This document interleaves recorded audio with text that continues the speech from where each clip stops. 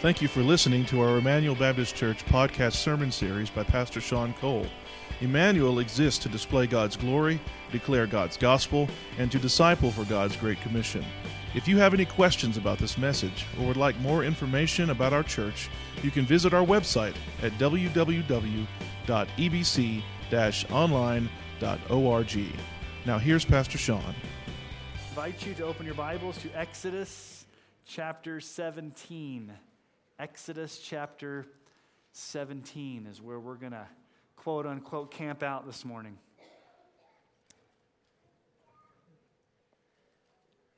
You know, people have done a lot of strange things when it comes to lawsuits in America. Americans kind of do some weird things when it comes to legal issue. Back in 1970, Betty Penrose of Arizona, she filed a lawsuit against God, seeking $100,000 in damages because she blamed God for negligence when a lightning bolt hit her house and caused some damages. When God, quote-unquote, failed to show up in court, she won the case by default. You think that's kind of crazy? Back in 2008, our neighbors to the north, Nebraska, State Senator Ernie Chambers filed a lawsuit against God, making the accusation that God had made terrorist threats against the senator and against his constituents in Nebraska, causing widespread panic because millions of people were going to die on the earth because of all of these natural disasters. Well, a judge threw out the lawsuit against God. And you know why he threw it out? He couldn't serve the papers to God because God did not have an address on file. Okay? So he threw out the lawsuits. He dismissed it with prejudice. C.S. Lewis wrote some famous essays that were later put into a book called God in the Dock. Now, we don't use that terminology in America, but in England, God on Trial. And basically what C.S. Lewis argued is that we as humans like to put God on trial, where we play judge and jury, as opposed to God being the one who's the judge, placing humans on trial. God on the dock. Have you ever known somebody who, quote-unquote, put God on trial? They would not believe in God unless, quote-unquote, he proves himself. I'm not going to believe in God unless he does things the way I want him to do it on my timetable, and maybe if something bad happens to you, you put God on trial. I'm never going to believe in that type of God. Have you ever been so mad at God that you dared question his goodness, you questioned his authority, and you played judge and jury against your Creator? Now, we may never take God to court or put God on trial, but I wonder if our attitude towards God sometimes pushes that limit. Now, why do I bring this up this morning, putting God on trial? Well, in Exodus chapter 17, it's exactly what the Israelites did in the wilderness against their God. So if you have a copy of the Word of God this morning, Exodus chapter 17, verse 1 through 7 is our text for this morning.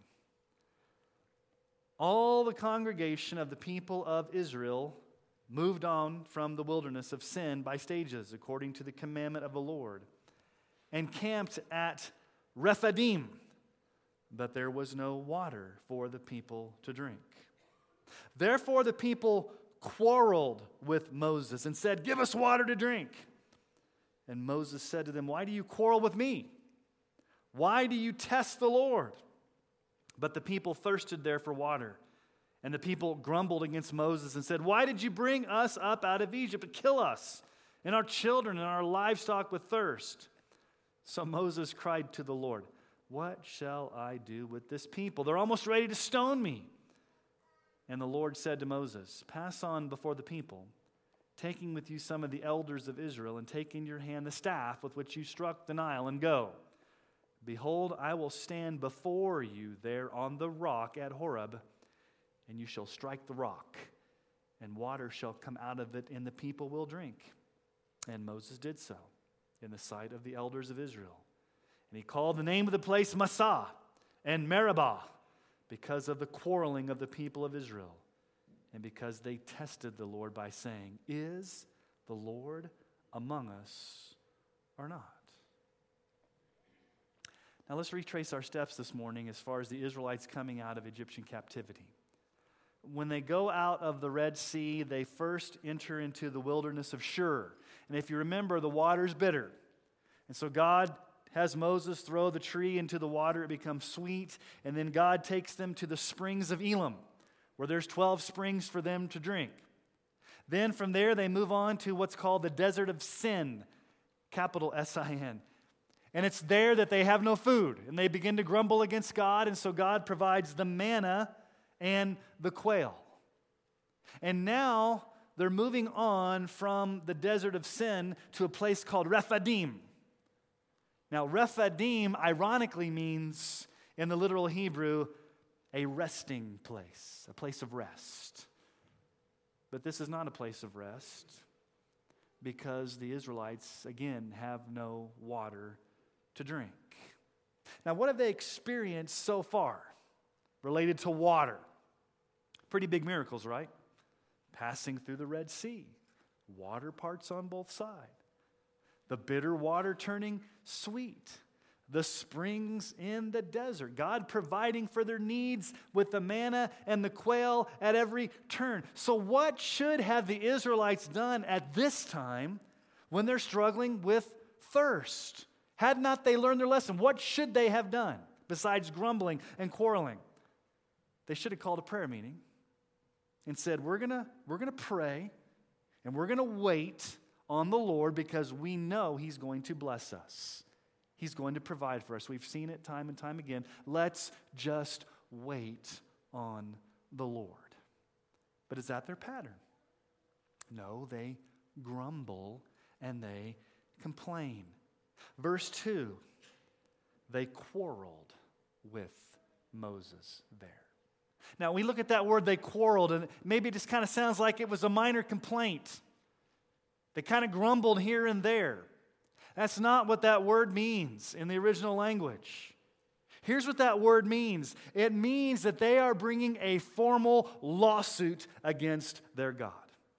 It's a covenant lawsuit. They are suing God. They're taking God to court. That's the language that's used there. They are taking God to court. That's what it means to test Him. That's what it means to quarrel with Him, to bring God on trial, to put God in the dock, if you will. Now, what's been the pattern so far? Exodus chapter 15, verse 25. He cried to the Lord, and the Lord showed him a log, and he threw it into the water, and the water became sweet. There the Lord made for them a statute and a rule, and there He tested them. God tested them at the waters of Marah. God tested them. God was testing their faith. Okay? Exodus 16, verse 4. Then the Lord said to Moses, Behold, I'm about to rain down bread from heaven for you, and the people shall go out and gather a day's portion every day, that I may test them, whether they will walk in my law or not. Time and time again, God is testing the faith of the Israelites. God is testing them to see if they're going to trust in Him. He's testing them. He's purifying their faith. He's taking them through these trials so that they will rely upon His fresh provision of grace every day. The Lord is testing them. But now, the tables are turned. And it's not God who's testing the Israelites. It's the Israelites who are testing God. Legally, formally, in a lawsuit. They're suing God. Psalm 78, 40 through 41. How often they rebelled against Him in the wilderness and grieved Him in the desert. They tested God again and again and provoked the Holy One of Israel. They tested Him again and again and provoking Him. Now, what are their charges? Okay, so this is a formal lawsuit, and they're bringing formal charges against their Creator. What are the charges of the lawsuit? What are they guilty? What are they saying God's guilty of? Well, here's the first. First, they demand God. They demand water from God. Look at verse 2. Therefore the people quarreled with Moses and said, "Give us water to drink." They demand water from God. They don't ask God for water. They don't throw themselves on God's mercy and wait for water. They put demands on God and say, "You must give us water. We're demanding you meet our needs, God." And I wonder how often we put unrealistic demands upon God. How often do we humbly come before God and say, "God, I'm at your mercy. God, I'm your servant. God, I'm going to wait upon you." Or do we walk into God's presence with all the boldness and brashness we can muster and say, "God, you owe it to me, so do it now. I'm demanding you. Give me water now." There's a great example of how we should pray that comes from the mouth of Daniel, of all people. In Daniel chapter 9, on Tuesday nights, every other Tuesday night, or 20-something small groups going through the book of Daniel. It's been an enjoyable time going through that. And a few weeks ago, we went through prayer in Daniel chapter 9. And in Daniel chapter 9, Daniel prays an interesting prayer. So in Daniel chapter 9, he's an old man. Okay, Daniel's an old man by now. At the beginning of the book of Daniel, he's a teenager. He's been dragged out of Jerusalem. He's been taken 800 miles away to Babylon. He's in Babylonian captivity. He's undergone all this indoctrination by King Nebuchadnezzar. And here he is at the end of his life, and he knows from the book of Jeremiah that the Israelites are only supposed to be in captivity for 70 years. And so it's getting to the very end of that 70 years, and Daniel's getting a little nervous. Daniel's getting a little antsy because God has not answered the prayer to bring them back to Jerusalem. But I want you to listen to Daniel's prayer. It's a deep, passionate prayer, but notice his attitude. And it's the same attitude the Israelites should have had praying to the Lord in the desert. Daniel chapter 9, 17 through 18. This is Daniel's prayer. "Now therefore, O our God, listen to the prayer of your servant and to his pleas for mercy. And for your own sake, O Lord, make your face to shine upon your sanctuary, which is desolate. O my God, incline your ear and hear. Open your eyes and see our desolations in the city that's called by your name. For we do not present our pleas before you because of our righteousness, but because of your great mercy." See Daniel's attitude? God, I really want you to act. God, I really want you to answer this, but I'm not coming to you in prayer, giving you my resume saying you have to answer it in the way I want you to answer it. I'm not obligating you, God. I'm not putting demands upon you. I'm saying it's strictly because of your mercy, God, that I'm coming to you. So I cast myself at your mercy. Please act on behalf of your servant. That's not what the Israelites did. God, you owe us water. Give me water. They make demands upon God. Okay, that's charge number one. They demand from God. Here's number two. They accuse God of bringing them out in the desert simply to kill them. Basically what they're saying is, God, I'm questioning your goodness. Notice what it says in verse 3. But the people thirsted for water there, and the people grumbled against Moses and said, "Why did you bring us out of Egypt? To kill us and our children and our livestock with thirst?" God, the only reason you've brought us out here in the desert is to kill us. And they're questioning God's goodness. Now, had not God been good to them time and time again? This is a false accusation against God. Of course, God did not bring them out there to kill them. Psalm 31:19. Oh, how abundant is your goodness, which you've stored up for those who fear you and have worked for those who take refuge in you, in the sight of the children of mankind. God's abundant in goodness. Psalm 145, verse 9. The Lord is good to all, and his mercy over all that he's made. This should have been the expression of the Israelites to the Lord. Lord, you're good. Lord, we can trust you. You've been good. We're just going to wait upon you to provide water because we know you're a good God. We know you're abundant in goodness, so we're going to wait upon you, Lord. But no, they say, God, you brought us out here to kill us. We're going to question your goodness. And if that's not bad enough, here's the third charge. It's in verse 7. They doubt God's presence among them. At the end of verse 7, they tested the Lord by saying, is the Lord among us or not? God must not be here. We thought God was here, but he's not. He's distanced himself from us. He's far off. He's not around. He's not here. He doesn't care about us. He's not attentive to our needs. He just has left us out here for dead.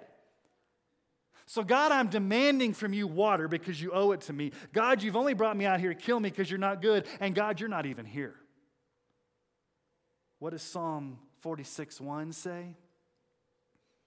God is our refuge and strength, a very present help in times of trouble. Of course God was there. They just weren't waiting upon him.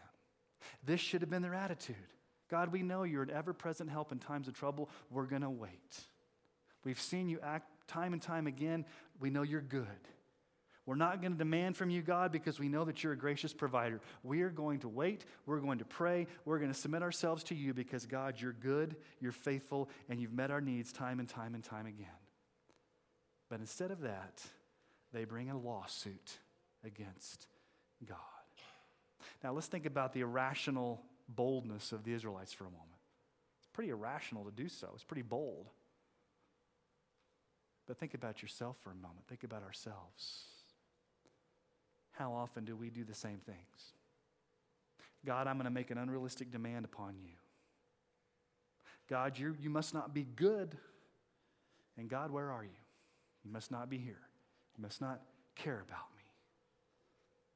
Now, what do they do in light of these formal charges? These are formal charges. This is a formal lawsuit. They are bringing God into court and suing him. So what do they demand for justice? Well, they want to execute judgment. But can they kill God? Can't kill God, can you? So what are they going to do? Let's kill his representative. Let's stone Moses to death. Somebody's got to deserve to die here. Can't kill God, so let's kill Moses. Okay, look at verse 4. So Moses cried to the Lord, what shall I do with these people? They're almost ready to stone me. Here's their thought process. Okay, this is their twisted thought process.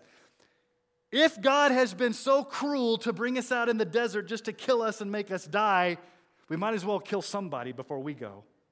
And let's kill Moses, because he's led us on this wild goose chase and justice has to be done, so let's stone him. If somebody's going to die, let's just make sure Moses gets stoned before we all die in the wilderness. Can't kill God, we'll kill Moses. So this is not just, hey, we're kind of complaining against God. This is an outright rebellion. This is putting God on trial. These are serious false charges leveled against their Creator, and they're demanding justice against God. Here's the formal charge. God, you're not good. God, you're not faithful. God, you're not present. And by the way, God, you owe it to us. And because you're not coming through, we're going to kill Moses. It's a very serious charge. Now, here's where this episode gets almost surreal. What would you expect to come out of the mouth of God? Are you putting me on trial? Israelites? How dare you? You would not be out of Egypt if it were not for me. I provided manna and quail every day for you. I provided water from the streams.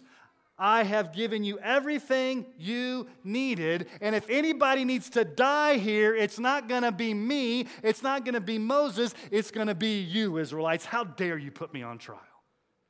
Now, is that what God does? Do you see that come out of his mouth? Okay, this is a formal lawsuit. So in a formal lawsuit, there needs to be some proceedings. And back in that culture, the elders of the Israelites served as witnesses. So Moses has to assemble some witnesses so that there's not any things going wrong in the lawsuits of that day. So in verse 5, the Lord said to Moses, kill the Israelites because they deserve it. Is that what your Bible says? No. The Lord said to Moses, pass on before the people, taking with you some of the elders of Israel. Okay, you got to take witnesses, because if you guys are going to bring me on trial, there's got to be witnesses. This is a formal proceeding. God in the dock, God on trial. Bring witnesses, bring elders. And number 2, take in your hand the staff with which you struck the Nile. Now remember the staff? Moses struck the Nile and it turned to blood. What's the staff a picture of? God's justice against idolatry, against sin. Moses' staff is representative of God's judgment. It's the staff of judgment. When he hit the Nile River, in judgment it turned to blood. So Moses, take the elders with you and take your staff. And verse 6 is the crux of this entire passage of Scripture. And don't ask me to explain exactly everything that's going on here, because I don't know. But here's what I do know. We need to read it very carefully. Carefully read your Bible. Verse 6. This is God speaking. Behold, I will stand before you there on the rock of Horeb. Why does God himself stand before Moses and the elders? Who's on trial here? When you come before the bar of God's judgment, who stands before whom? Humans always stand before God. God does not stand before humans as the one on trial. If anybody needs to stand before God at the bar of judgments, it's sinful humans. But what does God do? God says, listen, I'm going to stand before you. You're going to put me on trial? I will be on trial. I will stand before you. Who's guilty in this scenario? Was it God? Absolutely not. The Israelites are guilty. Now, here's the ironic twist.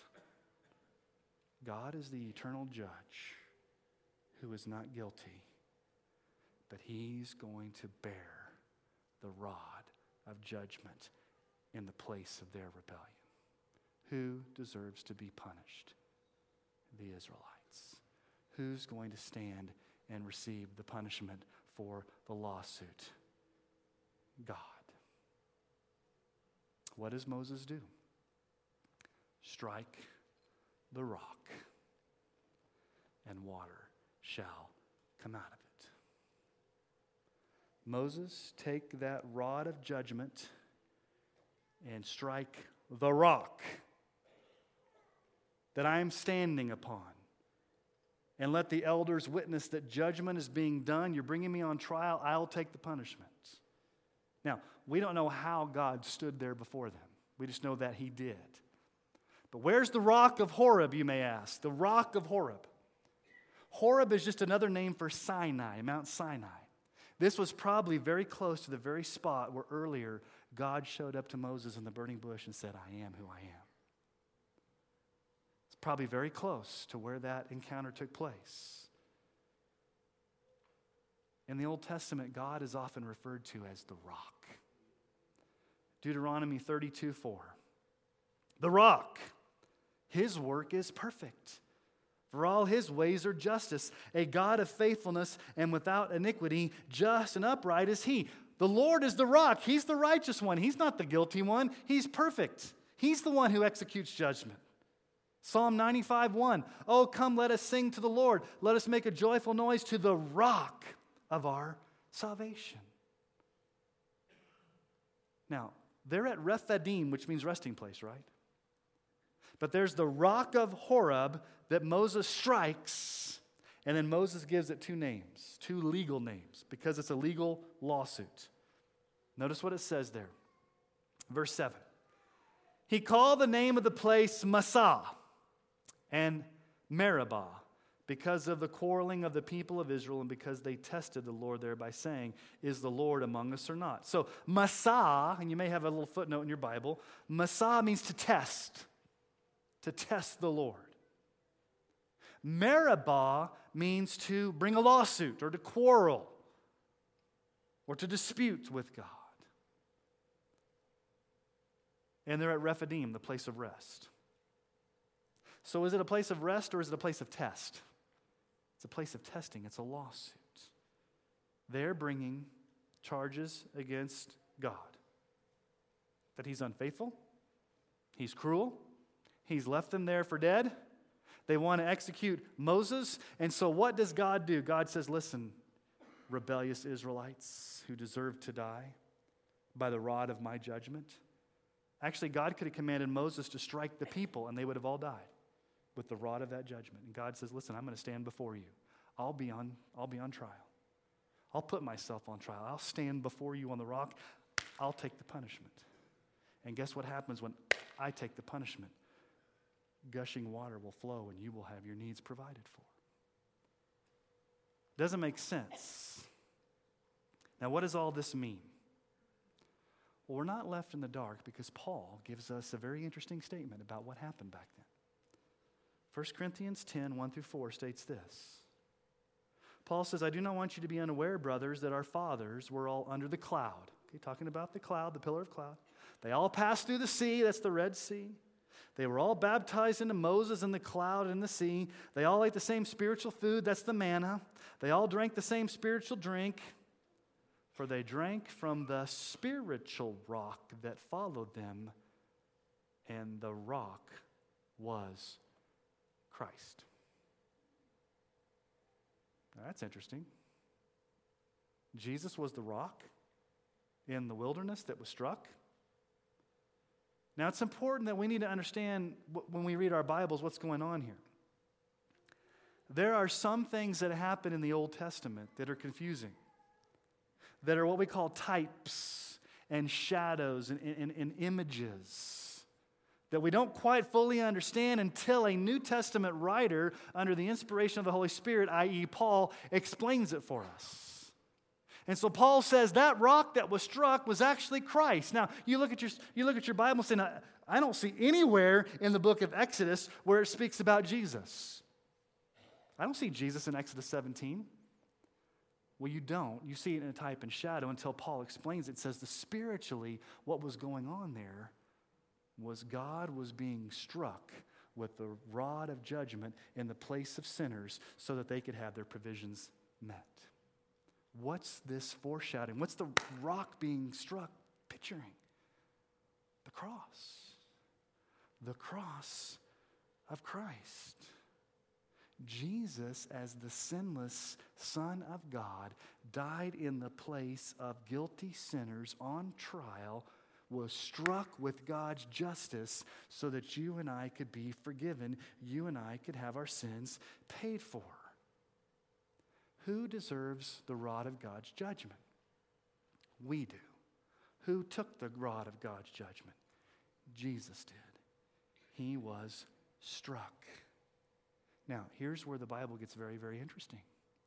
Isaiah chapter 53 is that great Old Testament prophecy about Jesus, the suffering servant. And listen to the language that Isaiah uses of Jesus on the cross and see if it sounds similar to Moses striking the rock. Surely he has borne our griefs and carried our sorrows. Yet we esteemed him stricken, smitten by God and afflicted. But he was pierced for our transgressions. He was crushed for our iniquities. Upon him was the chastisement that brought us peace, and with his wounds we are healed. All we like sheep have gone astray. We've turned every one to his own way, and the Lord has laid upon him the iniquity of us all. You go back and you read the original language in that in that Isaiah passage, when it says he was smitten. When Jesus was smitten by God, it's the same exact Hebrew word when Moses struck the rock. He smote the rock. He struck the rock. Jesus was struck with God's justice. When Jesus died on the cross, the Father laid upon him the justice we deserved, the penalty we deserved. Romans 8:32. He who did not spare his own son, but gave him up for us all, how will he not also with him graciously give us all things? He who did not spare. The Father did not spare Jesus. Spare him what? The cross. Being struck. Being crucified. Taking our punishment. It's no coincidence that the Apostle John alludes to the passage in Exodus when he talks about Jesus dying on the cross. Okay, go back and read verse 8. Read verse 6. Behold, I will stand before you there on the rock at Horeb. You shall strike the rock, and water shall gush out of it, shall come out of it, and the people will drink. Okay, John 19:34. John 19:34. One of the soldiers pierced his side with a spear, and at once there came out blood and water. What gushed out of Jesus' side? Blood and water, the way that the water gushed out of the rock when he was struck. Now, what was the apex or the crescendo of the Israelites' charge against God? In verse 7, it's the apex, it's the crescendo, it's the high point of what they're saying. Is the Lord among us or not? Obviously not. He's left us out here to die. What's their charge? God is not here. He's left us. But let me just tell you, God was there in a way that they could have never imagined. God was among them in a powerful way. God was not among them, but he stood before them. Not among them, but before them. Willing to take the punishment they deserved, and he was struck so that they could have water. The holy God, the great I am, the one who is the rock, stood on the rock so that the guilty people who would put God on trial could have flowing water to drink. Who wanted just moments earlier to kill Moses because they had put God to the test. In the same way, Jesus has done something for you that you could never imagine. He hung on the cross in the place of guilty sinners, even though he alone was never guilty. And he was willing to be before you on the cross, in your place, and to be struck with all of the justice and all of the penalty that your sin deserved, so that you would never, ever have to be struck with that penalty yourself. The weight of God's justice came down upon Jesus so that you would never have to experience that yourself. It's amazing that way back in the Old Testament, God was making a promise in the gospel. God was saying, listen, I'm going to take the punishment in your place so that you can have streams of living water to drink. What did Jesus say on the day of that great feast in John 7? John 7, 37 through 38. On the last day of the great feast, the great day, Jesus stood up and cried out, if anyone thirsts, let him come to me and drink. Whoever believes in me, as the scripture has said, out of his heart will flow rivers of living water. This whole story is counterintuitive. It's countercultural. It doesn't make sense. Because here's the thing. Everything in that story pointed to Israel getting crushed with the rod of God's judgment, but he does not do that. Instead, he provides water. And we're like, this doesn't make sense. They should have been punished. Everything in the gospel says the same thing. Everything about your life points to the fact that you and I deserve God's justice. We deserve God's punishment. We deserve to pay for our sins. And instead of God doing that upon us, he does it upon Jesus as the spiritual rock that was struck for us. Because think about it. We have rightfully been condemned because of our sins. We put God on trial time and time and time again. We accuse God of not being good. We accuse God of not being there. We're the ones that put God on trial. And instead of condemning us and saying, you're the ones that deserve to be on trial, guilty, guilty, guilty, go to hell forever, God says, you know what? I'm going to stand in your place. I'm going to send my son Jesus to die on the cross and take the punishment you deserve. So how do you respond to this? Well, Psalm 95 gives a great commentary on what happened at Massah and Meribah.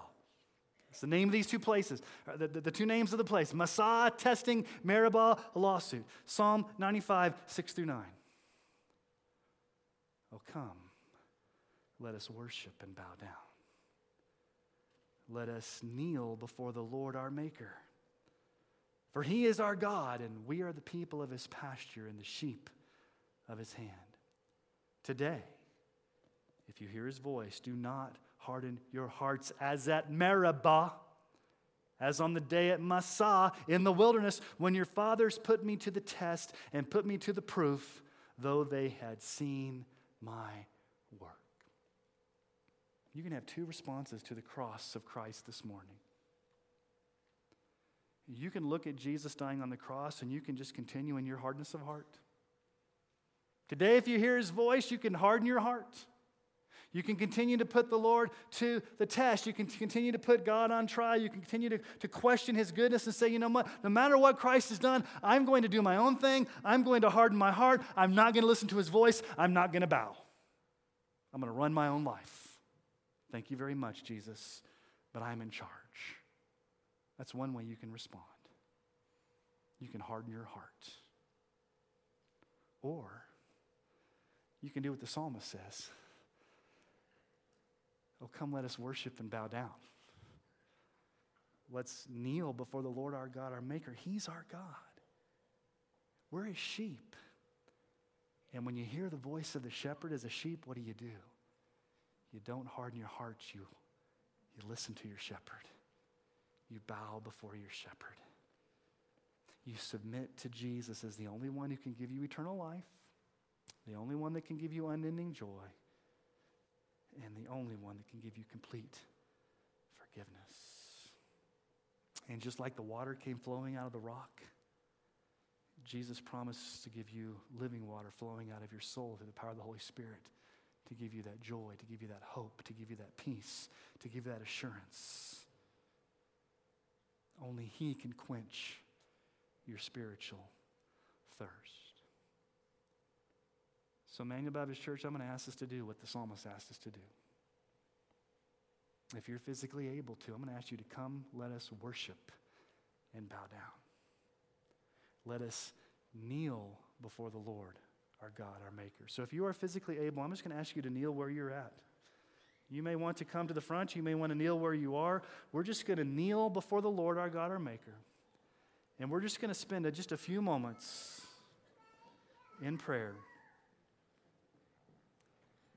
asking for soft hearts, listening to the voice of our shepherd, thanking Jesus that he was struck for us, and doing whatever you need to do in your hearts to go before your great God. So let's just spend a few moments in silent prayer as we kneel before the Lord our God, our Maker. When we kneel, it puts us in a posture of dependence, a posture of submission, a posture of helplessness, and we want to bow before you this morning. Jesus, we want to pause and we want to stop and we want to just thank you for being struck for us. Thank you, Jesus, that you are the rock. All of God's justice against our sin came down upon you in our place.